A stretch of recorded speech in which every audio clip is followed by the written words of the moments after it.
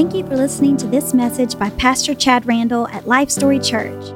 We are a grassroots church located in the heart of the Bellevue community in Nashville, Tennessee. Our services are streamed live on Facebook and YouTube every Sunday morning at 10:30 a.m. and Wednesdays 7 p.m. Central Time. We would love for you to join us. Now here's Pastor Chad Randall.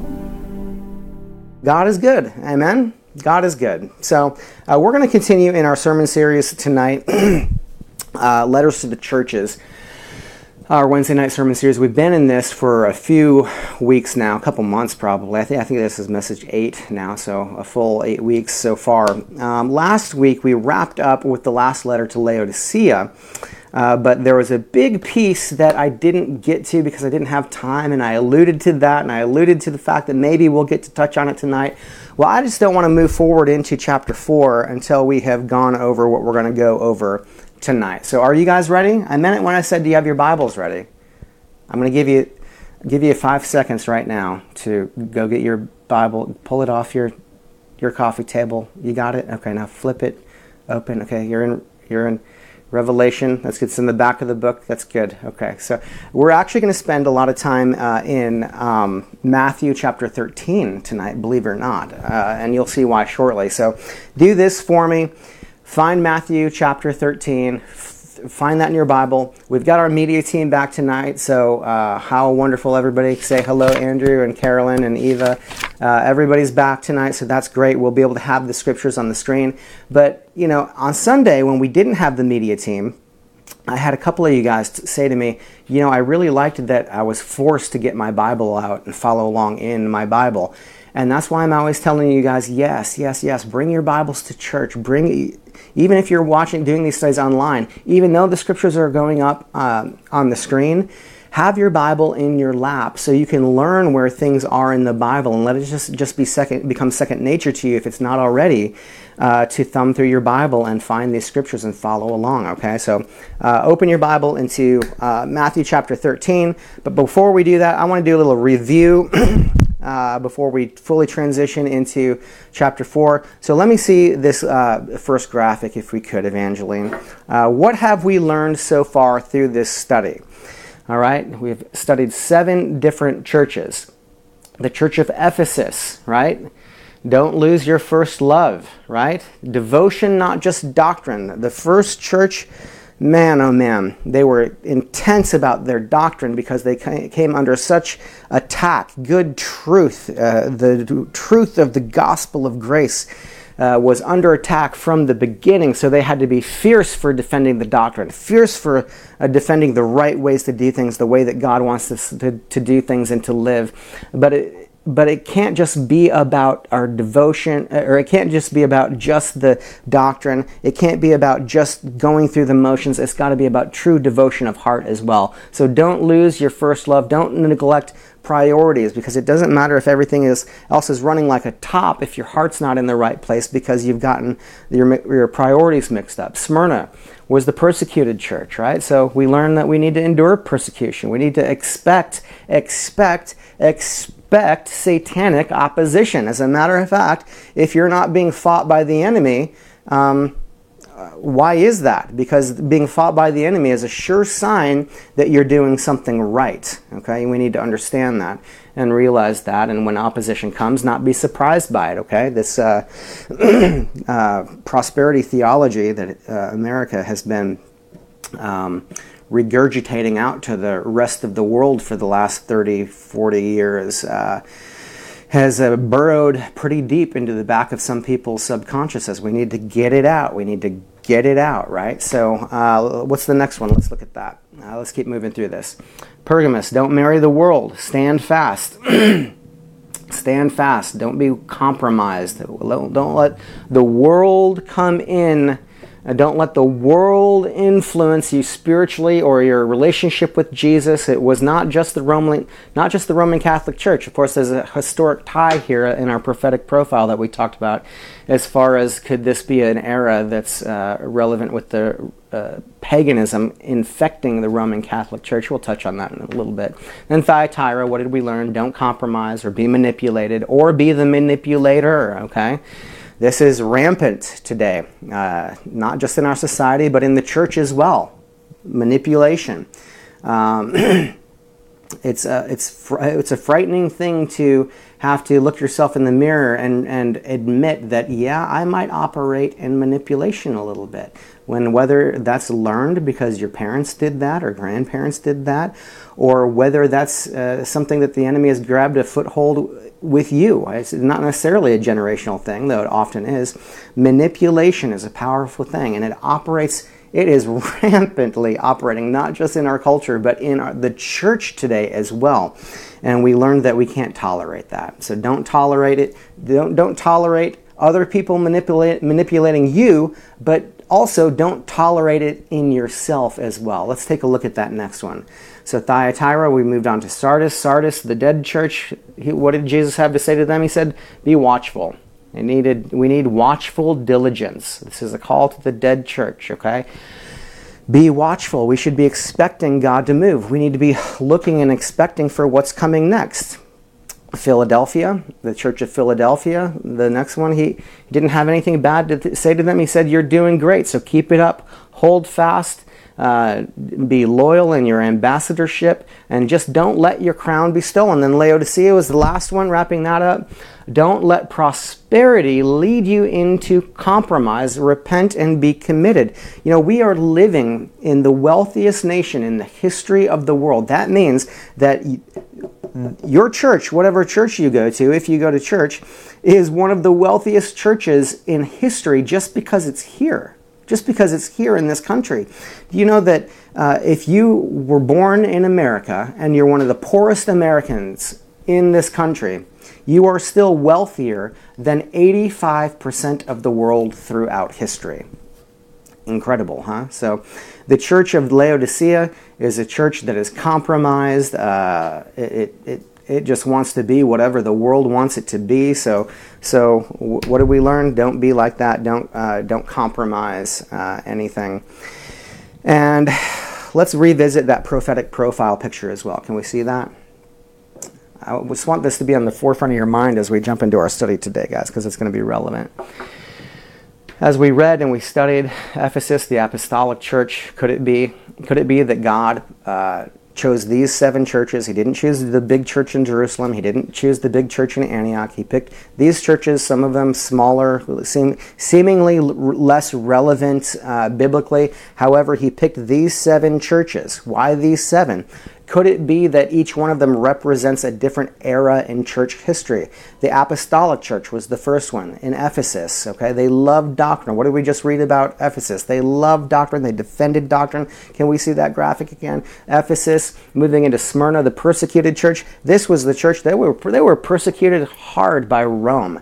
It was illegal to be a Christian in those days. So persecuted hard by Rome, but then also persecuted hard by the Jews. You remember, this church was largely Jewish, the first church, mixed with Gentiles as well, of course. However, they were persecuted on 2 fronts, by Rome and by the Jews as well, to certain death for a lot of them, like Stephen. Okay, what's the third one? We have the church of Pergamos, the married church. This is the church that saw paganism truly infect, for the first time to the deepest extent, truly infect the church itself. So Pergamos, paganism infected the early Catholic Church big time. Then Thyatira, the church of that woman Jezebel, call it the medieval church. This is when things really got out of hand in the Catholic Church through the Dark Ages. They're murdering heretics. If you're not Catholic, then you're a heretic, and whatever it is. If you still want to gather on Saturdays, then you're a heretic. I mean,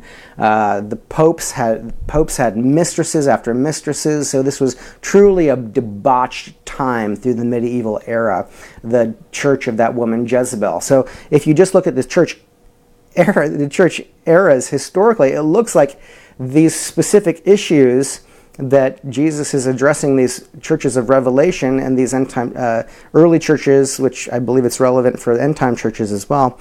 I think we see a pattern throughout history of relevance in this specific order as well. So after Thyatira, what do we have? We have Sardis, Could that represent the denominational churches? These are your Methodists, your Lutherans. After the Reformation period, we saw a lot of persecution among the denominationalists. This is when, once they had freedom from the Catholic Church, they began to split up into many different sects over the arguments that they would have over different doctrinal issues, and they began to persecute each other. So ultimately, we see the Holy Spirit vacates the denominational church, and you have what you have today. Now, I know there's exceptions to every rule, but for the most part, you don't see the Holy Spirit operating, gifts of the Holy Spirit operating in most denominational churches today, do you? No, and that's for a reason. I think it happened here historically on our prophetic profile and in this timeline, in this order. So after Sardis, then what do we have? We have Philadelphia. This is the missionary church. This is the church that you want to be. An interesting note on all of these also is that in Revelation, as we read and we studied, each church that gets a report from Jesus is surprised. So the church that was dead, the church of Sardis, even Jesus said, you have a reputation for being alive, but you are dead. And they're surprised by that because they have a reputation for being alive. The church in Philadelphia is small. And Jesus says, even though you are small and you feel like you have no strength, you are mighty. And he had nothing bad to say about them. So this is the missionary church. This is the church that ultimately you want to be. Typically, you're going to find elements of all 7 churches in most churches today. Now, some more than others, though, obviously. We can see missionary churches alive and well today. Obviously, we can see churches of Laodicea and denominational churches of Sardis alive and well today, or I say alive, but that's just their reputation, right? So anyway, let me wrap that up with the Laodicean church, the apostate church. This is the church that is, I believe, the most rampant and visible in our time, in our day. Just apostate, infected in almost any way that you can be, whether it's paganism, whether it's embracing immorality, it's the market research church. They don't make a decision until they do market research on what is going to make them the most money and lose the fewest church members, right? So we do market research to see what people are going to like, what they're going to dislike, and then we go with that. Forget just going with what the doctrine says or what God says in the Word, right? So let me go back to that picture one last time. I want to highlight that the point on the bottom. Of these 7 churches, 1 promised to be cast into tribulation, and 1 is promised to be removed prior. And guess what that church is? That church is the Church of Philadelphia. All the more reason that I say we want to be that church. Amen? Amen? And all God's people said, amen. So that's kind of where we left off last week. But the piece of this puzzle that I didn't get to add in last week that I didn't want to move on until we were able to go over this, comes to us interestingly from Matthew chapter 13. Okay, in Matthew chapter 13, it has a potential to tie into the 7 churches of Revelation, believe it or not. So stay with me. It's going to be a fun study, and this is why I want you to have your Bible, because we're gonna go deep tonight. Okay, we're gonna peel back the first layer. You know what I'm saying? There's 4 different levels, 4 different ways of interpreting Scripture according to the ancient rabbis. One of those is called a remez, and a remez is just beneath the surface. Right? You ever been reading the Bible and you come to a point and you're like, wait a minute, that doesn't make sense. An ancient rabbi would tell you that is a remez. That's the Holy Spirit telling you to stop and dig here, because there's more than just the surface for you here. So we're going to go beneath the surface of Matthew chapter 13 tonight. Are you guys excited? I hope so. I think you're going to think it's cool. So Matthew chapter 13 is a famous chapter. It's a chapter in which Jesus comes to us and he gives us a bunch of parables. All right? Can I just see that? Let's look at this outline of Matthew chapter 13. All right? Look at this with me. Verses 1 all the way through 50. So 3 through 9, you've got your 3 through 9, we've got him talking about the sower and the 4 soils. And then his disciples ask him, Jesus, why do you speak in parables? And then he goes on to explain the sower and the 4 soils. And then he gives another parable, the tares and the wheat. And then he gives a parable about the mustard seed. He gives a parable about the woman and the leaven. And then he goes on to explain a little bit more about why he talks in parables. And then he explains the tares and the wheats, which he was talking about two parables earlier. And then he gives three last little jewels of parables, okay? So you can see this is if just looking at this outline, you can see that it's very conversational. They're sitting around the fire, eating probably, right? And so they're having a conversation, and the conversation is recorded in the order in which it was said, right? And so Jesus has a reason for this always. But if you look at that, you'll see that picture I showed you, the outline I showed you, there are 7, interesting, right? 7 parables that he gives. There are also 7 churches in Revelation, letters to the churches. There are also 7 churches that Paul writes letters to, and that could be relevant too. I don't know. We won't have time to get into that tonight, but we're going to look at these 7 parables and think, how could this possibly tie into, again, because the Word of God is so beautiful, it just continues to show off. It just shows itself off. God wants us to when you truly study the Word of God, not just read the Word of God, but study the Word of God and ask God to show you, ask the Holy Spirit to show you things in the Scripture. He just shows you how it's all connected. It's all tied together. As a matter of fact, can I see this scripture real quick, Eva? And then we'll go back to the picture I'm having you skip right now. Proverbs chapter 25, verse 2 tells us this. It says, "It is the glory of God to conceal a matter, but the glory of kings is to search out a matter." Do you get that, guys? Come on now. Do you get that? So it is to us to search out this text. Do you want to know what God has to say to you? It's right here, okay? It's your charge is to know this cover to cover. And I'm not talking about having the whole thing memorized, okay? Because I love doing memory verses and stuff like that, and memory work. It's awesome. It's helpful to have bullets in a gun, right?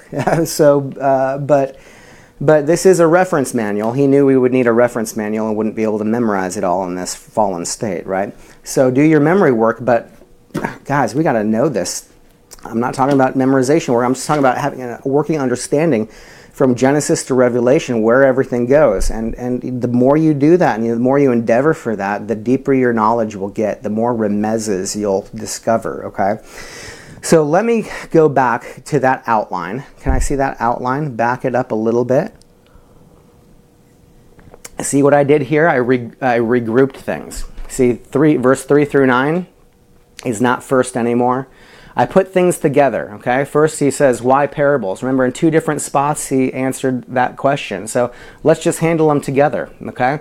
The sower and the 4 soils, he didn't explain that until 18 through 23. So I regrouped them this way tonight to make it easier to study through each one.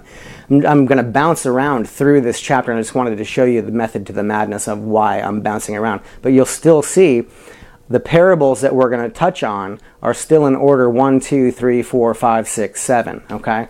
The sower of the 4 soils, the tares and the wheat, the mustard seed, the women and the leaven, the treasure in the field, the pearl of great price, and the dragnet, all right? We good on that?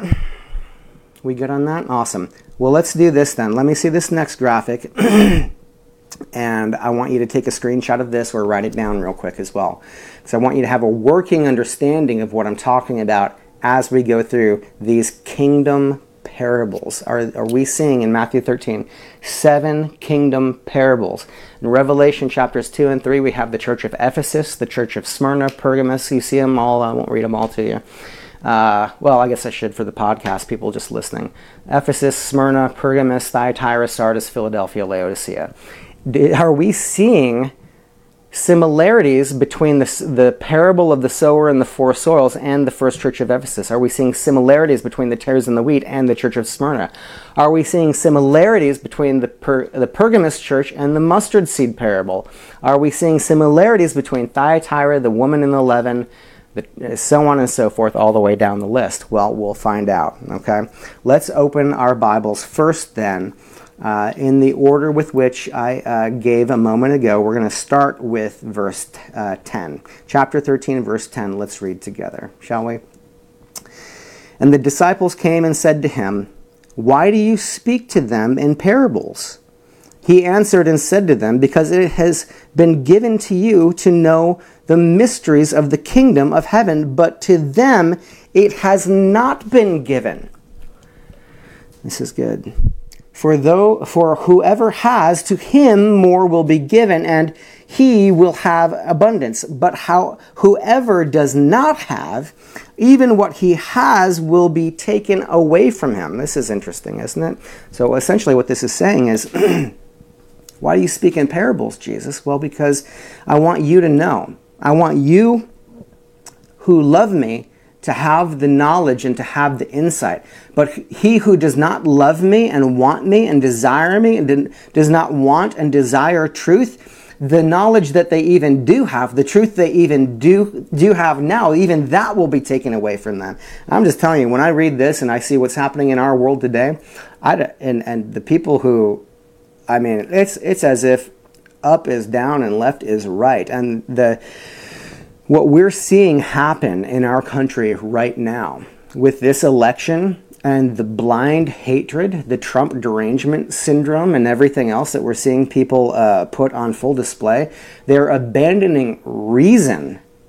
And I can't help but, think, wow, for those who love me, you'll be given more. And those who don't, even what you have will be taken away. It seems like people have lost their minds. Am I the only one here? Okay, anyway. Let's keep reading, verse 13 through 17. Therefore, I speak to them in parables, because seeing they do not see, and hearing they do not hear, nor do they understand. And in them the prophecy of Isaiah is fulfilled. He's, of course, speaking about the Pharisees at this moment and the Jews of that day, which says, "Hearing you will hear and shall not understand, and seeing you will see and not perceive. For the hearts of this people have grown dull. Their ears are hard of hearing, and their eyes they have closed, lest they should see with their eyes and hear with their ears, lest they should understand with their hearts and turn, so that I should heal them." If they would only turn to me with their hearts, I would heal their land. Amen? But blessed are your eyes, for they see, and your ears, for they hear. Do you feel this, church? Do you feel blessed? Do you feel? Now, look, I mentioned a moment ago that this is to Israel. Obviously, context is everything. I can't just pull this out and say, "Oh, he's talking to you." Well, he wasn't talking to you. He's talking about the Pharisees, and he's, prophetically and historically and all of that stuff. However, it does demonstrate character, and it does demonstrate patterns of how things work, okay?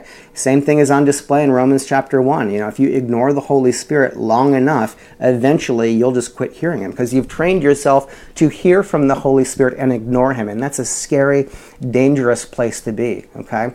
So even, yes, a Christian that doesn't want to change their life and they reject being sanctified, they can stop listening to the Holy Spirit when he tries to bring correction, right? And if you do it long enough, you get used to it, and then eventually you can't even hear him anymore, okay? It's that kind of thing. It demonstrates patterns, okay? Those who love Jesus and want to push into him and push into the Word of God, more and more is going to be revealed to you, like Proverbs chapter 25, verse 2, right? It's your glory to be to uncover these jewels in the Scripture, right? So if you love Jesus, you love the Word, you push in, you seek more, you'll get more. But those that don't love him and don't want the truth, eventually even the truth that they had will be taken from them. So let's keep reading verse 16. But blessed are your eyes, for they see, and your ears, for they hear. 17. For assuredly I say to you that many prophets, and this is big, guys, many prophets and righteous men desired to see what you see, and did not see it, and hear what you hear, and did not hear it. Think about that for a moment, okay? Seriously.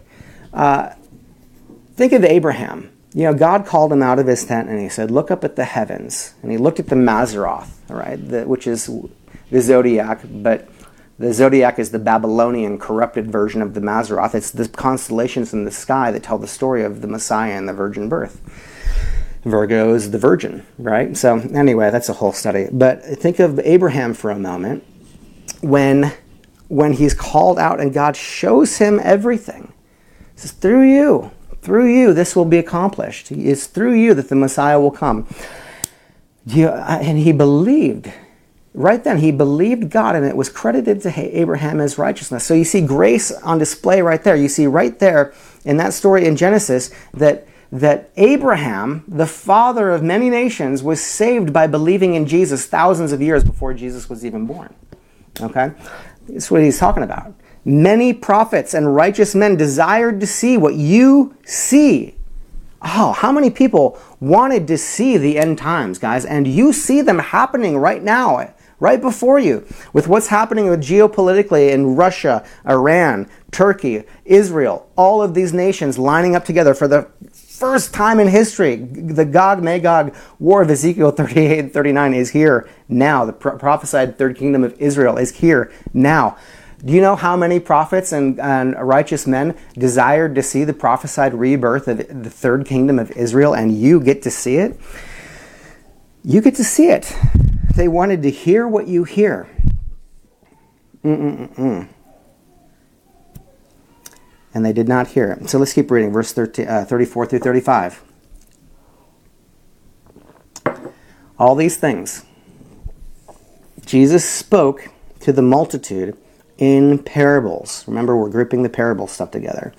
And without a parable, he did not speak to them. You get that? He didn't. So once he started speaking publicly, he launched that public speaking ministry, he did not speak to them without speaking in parables, that it might be fulfilled, which was spoken by the prophet, saying, I will open my mouth in parables. So Jesus, why do you speak in parables? Well, first of all, it's prophecy. I will utter things kept secret from the foundation of the world. And this is so cool here, okay? So Jesus came to drop some bombs that were never even spoken or revealed in the Old Testament. They weren't in the Torah. Jesus has come to utter things that have been kept secret since the foundation of the world. How cool is this? What's the secret? What's the hidden secret? Well, I think that we find the secret given to us throughout the New Testament, but a great place to reference it would be in Ephesians chapter 3, verse 4 through 6. So let's look at that. By which, Paul writes, when you read, you may understand my knowledge in the mystery of Christ. Verse 5, which in other ages was not made known to the sons of men, as it has now been revealed by the Spirit to his holy apostles and prophets. Verse 6, that the Gentiles should be fellow heirs of the same body and partakers of his promise in Christ through the gospel. The secret, church, the secret here isn't that the Gentiles would be saved. Do you get this? It isn't that the Gentiles would be saved. Isaiah is full of prophecies that the Gentiles would be saved, just in case you're wondering, okay? It is this mysterious entity that is the church itself. Fellow heirs of the same one body.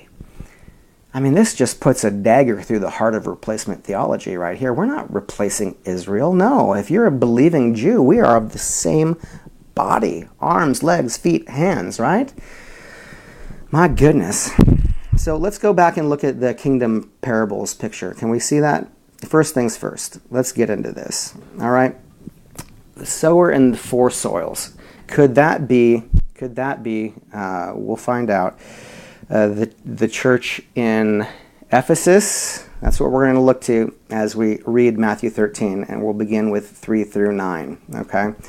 3 through 9. Let's read. Then he spoke many things to them in parables.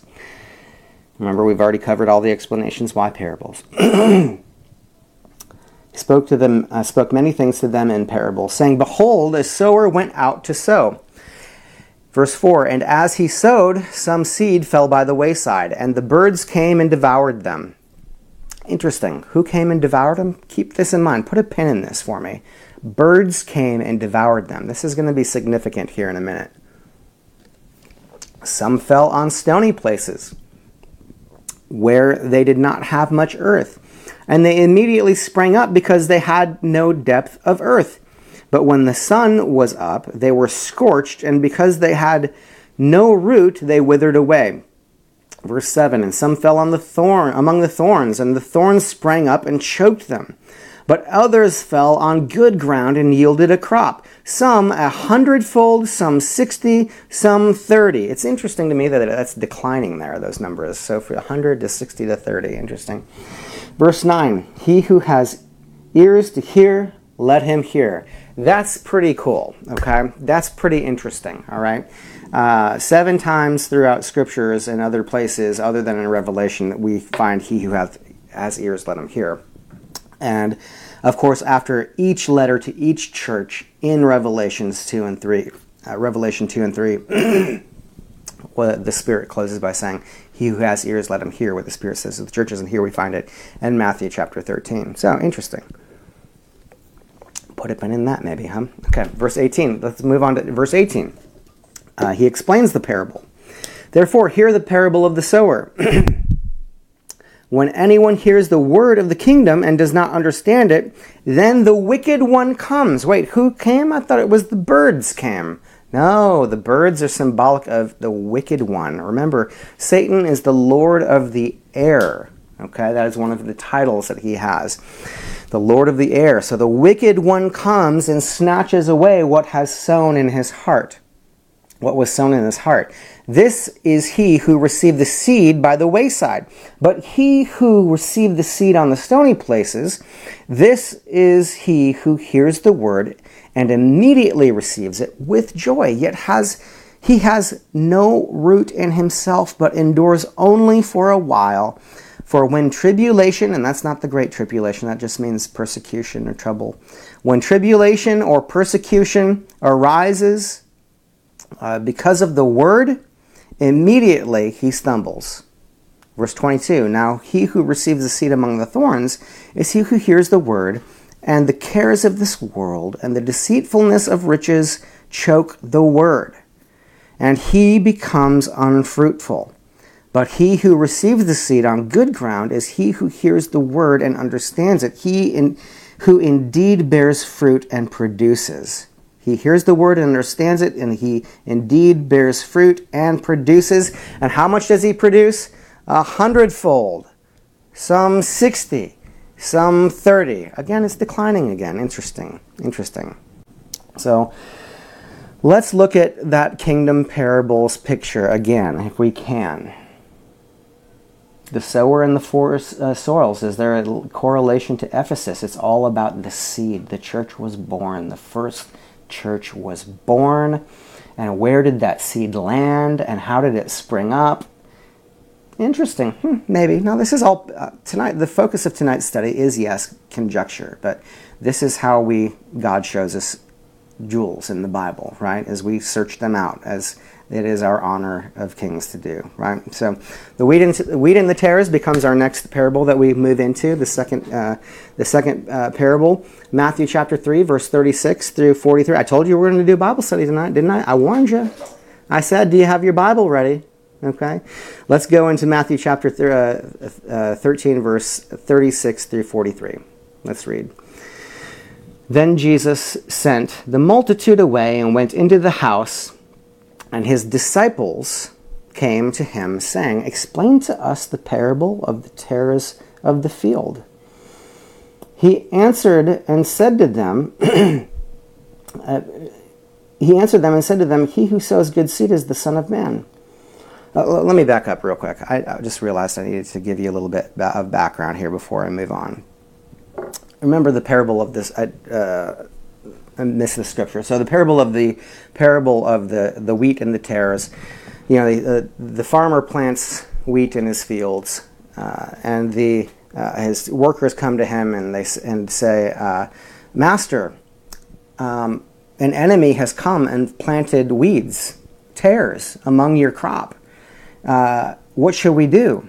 Should we pull up the weeds? Should we pull up the tares?" And the master said, what did he say? He said, "No, let them both grow together, and we'll sort them out at the harvest. Because if you try to pull up the tares, if you try to pull up the weeds right now, you might pull up some of the good wheat out of the ground too. You might do more damage than good by trying to pull the tares out as well at the same time. So let them both grow together, and at the end of at the harvest, then we'll bring them all back in." And so this is Jesus explaining that. Let's go back to it in 36 through 43. Let's just start at 36. Can we do that, Eva? Thank you. "Then Jesus sent the multitude away and went into the house, and his disciples came to him, saying, 'Explain to us the parable of the tares of the field.' Verse 37, he answered and said to them, 'He who sows good seed is the Son of Man.' Verse 38, 'The field is the world, and the good seeds are the sons of the kingdom. But the tares," the weeds, "are the sons of the wicked one.' Verse 39, 'The enemy who sowed them is the devil. The harvest is the end of the age, and the reapers are the angels.'" And I tell you what, it feels like they might be sharpening their sickles right about now in this time of history that we're living through. Verse 40, let's keep reading. "Therefore, as the tares are gathered and burned in the fire, so it will be at the end of this age. The Son of Man will send out his angels, and they will gather out of his kingdom all things that offend and those who practice lawlessness." I'm going to hold my comment. Verse 42, "And will cast them into the furnace of fire. There will be wailing and gnashing of teeth." Verse 43, "Then the righteous will shine. They'll shine forth as the sun in the kingdom of their Father." And here it is again, guys. Is this a key trying to point us to Revelation? I don't know. "He who has ears, let him hear." He who has ears, let him hear. So, an interesting thing to note about this parable, guys, is the wheat and the weeds. The tares. Everybody knows what a tare is in Israel, okay?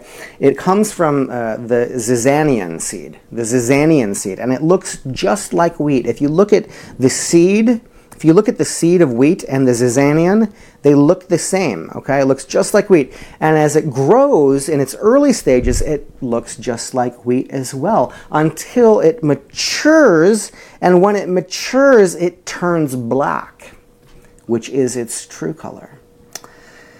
And here's another thing. Can I see those? I've got a couple pictures for you guys. Let me see that first one. Do you see how difficult it would be? Look at this. On the left, you've got your wheat. On the right, you've got your tares. They look very similar. Do you know how difficult it would be to tell those apart? Now let's see it when it's right before harvest, after it's turned black and then it has dyed. This is what it looks like after it's dyed.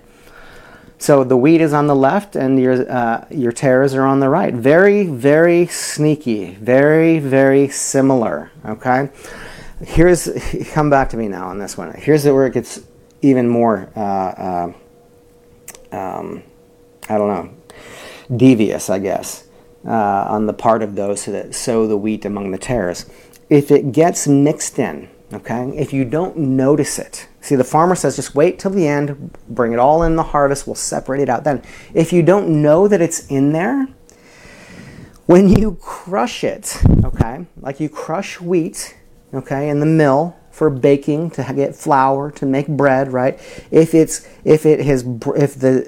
tare, the Zizanian seed, weed, that seed is crushed with the wheat, if that is crushed with the wheat and included into the flour, it's poisonous.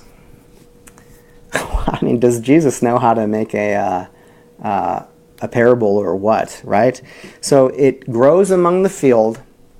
looks just like it. Looks the same, and you can't tell until it comes to maturity. But once it reaches maturity, it turns black, and if you don't get it out and it makes it into the loaf, it's poisonous, church. Come on now. Let me see that kingdom parables picture again. Let me see that, all right? The parable of the wheat and the tares, what happened in Smyrna?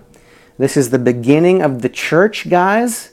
This is the persecuted church is suffering from persecution of the Romans, persecution of the Jews. But you know what else was happening at this time? The church was becoming infected with Gnostic teachings. Okay, and false teachers that were predominantly mystic and Gnostic. Some of those teachings are still with us today. Okay. Teachings like Calvinism, that I can take you from Calvin to Augustine to the Egyptian Essenes, some study if you want, okay? Gnosticism, truly false teaching, was infecting big time in this period of church history, okay? So, and it's still alive today. It's frightening when you look at all the different false teachers that are on TV and have huge ministries, mega churches. And it's I can tell you personally as a pastor who has had people come into our churches that we have pastored and planted and everything else, believers that you think are fellow believers, until they're in your church long enough, they come to maturity and they turn black. And if they're not exposed and cut out, then they're poison. And it is a real thing, guys.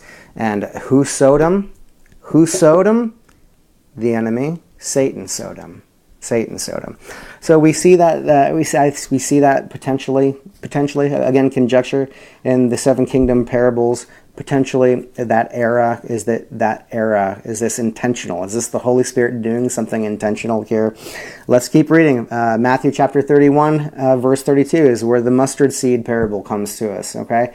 Another parable he put forth, saying, "The kingdom of heaven is like a mustard seed, which a man took and sowed in his field, which indeed is the last of all the seeds. But when it is grown, it is greater than the herbs and becomes a tree." Wow. "So that the birds of the air come and nest in its branches." That's interesting. You know, whenever I have read this in the past, I would always just get the visual that it's grown so big, and I think it was a positive thing, right? Well, a mustard seed, it's so small, but it can turn into this big tree. Oh, isn't that great? So that means if I've just got a little faith, because that other verse that I picked up somewhere else that it's not even in this here, right? You know, what does it one have to do with the other? We do that all the time with ourselves and with Scripture, don't we? Anyway, so this little seed, it can grow into a big tree. That's right, my little seed of faith, it can grow into a big tree, and isn't that great? Now, what is he talking about here? Verse 32, which is, "It is indeed the smallest of all the seeds, but when it is grown," so the kingdom of God is like a mustard seed, real little. When sowed into his field, when fully grown, it grows bigger than the herbs and becomes a tree, so much so that the birds of the air come and nest in its branches. Didn't we already establish in this same chapter, though, who are the birds of the air? Satan, the Lord of the air, the enemy. And just in the previous parables, who's nesting, who comes and picks the seed up, right? The birds. And who did Jesus say they were? Satan, right? We're seeing it again and again. Satan's the one who sowed the tares. Satan is the bird who comes and plucks it out. And now we see the birds are nesting in its branches. So this is, maybe we should look at this a different way. Let me show you this picture. Have you ever seen a mustard plant? If you've ever been to Israel, these things are everywhere. So it's a great analogy. That's a mustard plant. They're everywhere in Israel, okay? They grow to be about 3 feet tall at most. It's like a yellow flower. This one in Matthew 13, it grew so tall it became a tree, though it was not intended to. It's a plant, so it's not intended to be a tree. But it became a tree, and guess who's in the branches? The birds, the evil ones. So if you're looking if you're looking for ministers of evil, don't overlook the pulpits. All right? Don't overlook the pulpits. So let me see that. Can we go to that seven kingdom parables picture? Can you go back to that for me real quick, Evangeline? So let's look at this. Let's look at the seven kingdom principles. And we've got the mustard seed. That was the church that married the world. This is the married church. It married the world. This is the one that truly welcomed paganism into the Catholic Church. And are there ministers of wickedness and evil sitting in her trees? Or sitting in her branches of a tree that started, a church that started with a small mustard seed of faith, and now wickedness rests in her trees. I don't know. Like I said, this is academic tonight, guys. Okay, let's keep reading then. So we're to the parable of the leaven, verse 13. We're getting close to wrapping up here. Verse 13, chapter 13, verse 33. Another parable he spoke to them. The kingdom of heaven is like leaven, which a woman took and hid in 3 measures of a meal till it was all leavened. What is leaven representative of to the Jewish people? Come on now, church, you know. Sin. Sin. So she mixed sin in to the loaf in 3 measures.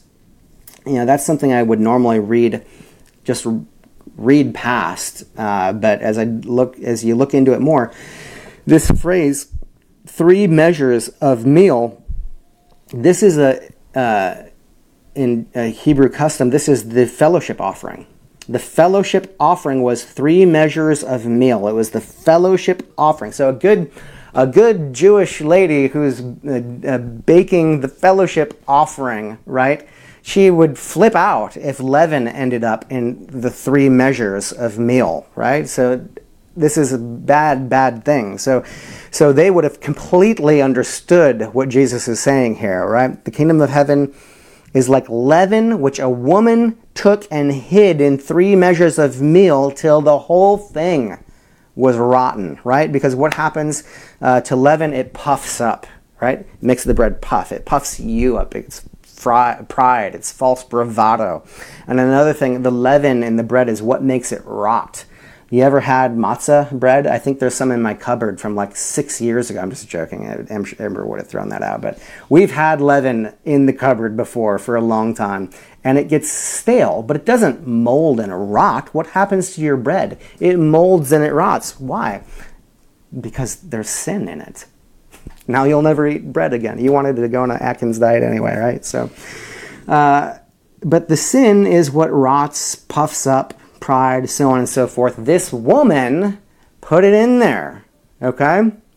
Can I see that 7 parables picture again? Can we go back to that? Could that be the woman in the leaven of Thyatira?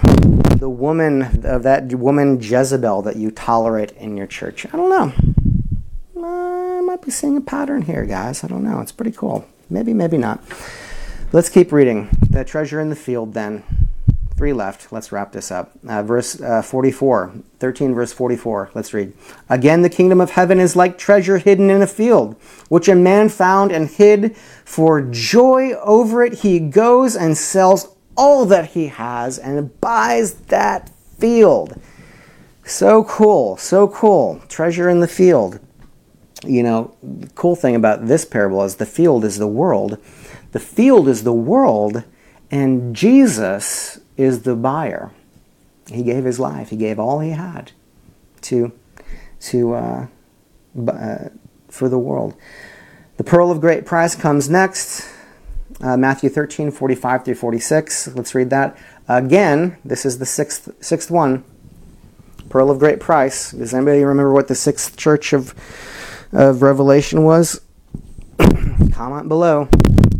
You'll win a free cup of coffee Sunday morning. Verse 45, again, the kingdom of heaven is like a merchant seeking beautiful pearls. Verse 46, who, when he had found 1 pearl of great price, went and sold all that he had and bought it. This is so cool, guys. This is so cool, okay? A pearl of great price is an idiom for Gentiles. It's an idiom for Gentiles. You know why? Oysters are not kosher. Oysters are not kosher. The pearl is unique among all jewels. Come on, guys. You ever have to buy some jewelry for your wife or your girlfriend or whatever? Ladies, pearls are beautiful. They're a beautiful jewel, aren't they? What's unique about a pearl, right? You don't dig it out of the earth, do you? No, it comes from an oyster, and oysters are not kosher. The pearl is unique because it grows by irritation. How cool is that? Within the oyster. Irritation within the oyster is what forms the jewel itself. Incretion, I guess, is the technical word, right? But then it's formed by irritation, but then guess what happens when you get the oyster? It is removed from its place of growth to be an item of great value. And it's a Gentile jewel because Jews never really had pearls because oysters weren't kosher, so they weren't catching them for food. And so this is a picture of the church. It's a picture of the church. So is this the Church of Philadelphia? Gentile. He uses a Gentile jewel as the example that grows by irritation and then is removed from its place of growth to become an item of great value. I don't know, sounds pretty cool to me. Now let's get the last one covered here. The dragnet then comes in Matthew 13. And we'll look at the whole list again, and you can tell me if you're with me or not. The dragnet, Matthew 13, verse 47 through 52.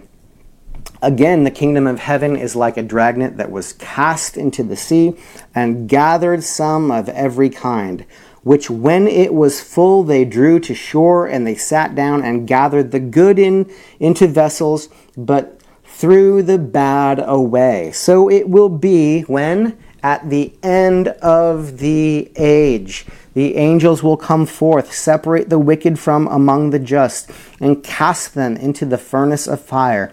There will be wailing and gnashing of teeth. Jesus said to them, "Have you understood all these things?" And they said to him, "Yes, Lord." Now, I wonder if they would have just said, "No, can you explain it a little further?" Then we would have even greater insight. So too bad they didn't say that, right? Verse 52. Then he said to them, "Therefore, every scribe instructed concerning the kingdom of heaven is like a householder who brings out of his treasure things new and old." So he's giving new revelation here is what he's saying. I'm giving, there's old knowledge, treasure, but here's some new treasure that I'm giving you, disciples, and the world through the Word of God, the Bible. New treasure. This is new treasure for you, okay? But this dragnet is all about the separating at the end of the age. So let's look at all these 7 kingdom parables again, okay? One last time. Let's look at them and see if we see the pattern, okay? The woman, is that the last one? Yeah. So the treasure of the field, the denominational church. The pearl of great price, the Gentile jewel, the Church of Philadelphia, removed perhaps from its place of growth. And then the dragnet, the Church of Laodicea, which is totally compromised and totally the biggest, richest, most successful church in the world that is alive today, the church that will be alive at the end of the age, and when Jesus comes, he will do the separating the wicked from the just. Is that the pattern? Are we seeing a pattern from Matthew chapter 13 with the 7? It's interesting. There's 7 parables. Seems to line up pretty cool anyway. I thought it'd be worth our time to study and look at, in any case, whether I'm onto something here or not. I think that it shows especially if we are onto something, how intricate the Word of God is and how intentional God was with every single part of it. The world will want to tell you that, this is just a collection of writings of scholars and scribes over a few hundred years, and it was put together to manipulate people politically and this and that. It couldn't be anything further from the truth. I mean, this Word of God, this Bible, is beyond the time-space continuum. I mean, the way that all these things go together on remez levels, beneath the surface levels, it could not be. There's no man that has the knowledge or the wisdom to do what this supernatural book does. And the more you study your Bible, not just read your Bible, the more God shows you this stuff, guys. So pretty awesome. One more thing I was going to show you is, can I see the next graphic? So actually, let me go back. Can I see the 7 kingdom parables one more time just to drive it home, because we're going to close here. And then, take a screenshot of that, guys. And like I said, every time I teach you anything, it's just a jumping off point. So I encourage you to revisit this with your Bible and look at the churches in Revelation as well. Also, something we're not going to get into depth with, but another thing that might be cool to do along this lines is look at this list of churches. Jesus wrote to 7 churches, and Paul wrote to 7 churches as well. 7's a big number for God. Let me see that graphic. Jesus' churches versus Paul's. Is there a pattern there? Obviously Ephesus, right? But is there similarities to the characteristics of the churches of Revelation on the left? Do they share similarities with the churches Paul wrote to? And is that intentional as well? I'll let you guys do that one on yourself, but I think you'll find, I've found some similarities in there as well. So in closing, let's read together a teaser for next week. Revelation chapter 4, as we've thoroughly studied through all these 7 churches, letters to the churches. Jesus says this: After these things that happened with the churches, I looked, and behold, a door standing open in heaven, and the first voice which I heard was like a trumpet, speaking with me, saying, what? Harpazo, come up here, and I will show you things which must take place when, after this, that word metatauta, after these things. So after what? After the church. After I'm done dealing with the churches and the church age, perhaps, he said, come up here. And verse 5 continues, and from the throne room, do we see that next graphic?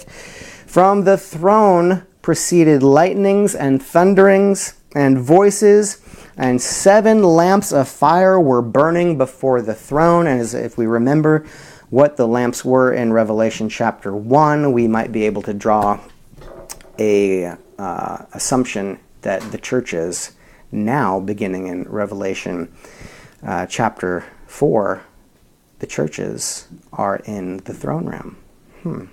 Interesting. The lamps are now before the throne in heaven, before everything that is about to follow after. And what follows after, of course, we know the seals, the trumpets, basically the tribulation period. So let me close on a encouraging note tonight. Through this study of the churches of Revelation, we've uncovered a lot of stuff that's gone wrong with the church throughout history. Horrors truly uncovered that have been perpetrated by the church itself onto itself throughout the ages. And we are indeed living now in a time where Christians worldwide are facing persecution in an unprecedented level. As a matter of fact, don't let it be lost on you just because a lot of us live in America and we're so blessed, okay? And we've grown up listening to this prosperity gospel garbage. The Christian church in the 20th century, just take the 20th century, was persecuted more just in the 20th century than in all previous centuries combined. Right now, Christianity is the most persecuted religion in the world by far. We talk about anti-Semitism. It's horrible. You want to talk about racism and all these other issues. Right now, Christianity, and a lot of it's lost on us because we're blessed to live in this nation, but if you haven't noticed, Christianity is under more attack now in this country than it has been in the history of the United States of America. So we're seeing that hatred for Christians, that antichrist spirit that is so prevalent in the rest of the world. It's made huge inroads into the U.S. Through the infection of our schools with communism, the infection of our universities with socialist communist professors, through which communism is married to atheism and everything else. But let's end on a positive note, because although all these things plague the church and plague the church today and are concerns for us, Jesus did give us promises to all of these churches, which every issue every church had, every church in this country, in this world, needs to be aware of, because it affects every church deals with these things to some degree, each of the 7 problems. But he also gave 7 promises to each church and said, if you will overcome these things that you're struggling with, if this I have against you, but if you'll overcome it, here's a promise I'll make you. Can I see that list of promises to the overcomers? Okay. Said to Ephesus, the church that said, he said, you've lost your first love, but if you'll get back to me, you'll eat of the tree of life. Smyrna, you've been persecuted so much. I promise you, you'll not be hurt of the second death. Though you suffered persecution and death in this life, you'll not be hurt of the second death. Pergamos, the married church, if you'll overcome the paganism and the marrying of the world, I'll give you manna to eat, the stone with your name on it, white stone with your name on it, and I'll give you a new name. Thyatira, you tolerate that woman Jezebel, you operate in manipulation, and you tolerate manipulation. If you'll overcome that, I'll give you power over nations. Because remember, that's what Jezebel wants, is power over nations. Sardis, remember Ahab and Jezebel, right? Sardis, the denominational church, the church that had a reputation for being alive but was dead, the Holy Spirit not present, not welcome. Walk with him. If you'll overcome that, you'll walk with him in white, and your name will not be blotted out of the book of life. Now, this is talking to individuals here, okay? Because we know that there are individuals within these corporate church structures. These corporate church structures, look, if you attend one of these churches and you're watching this and say, what are you saying, I'm going to hell or being thrown into tribulation? No.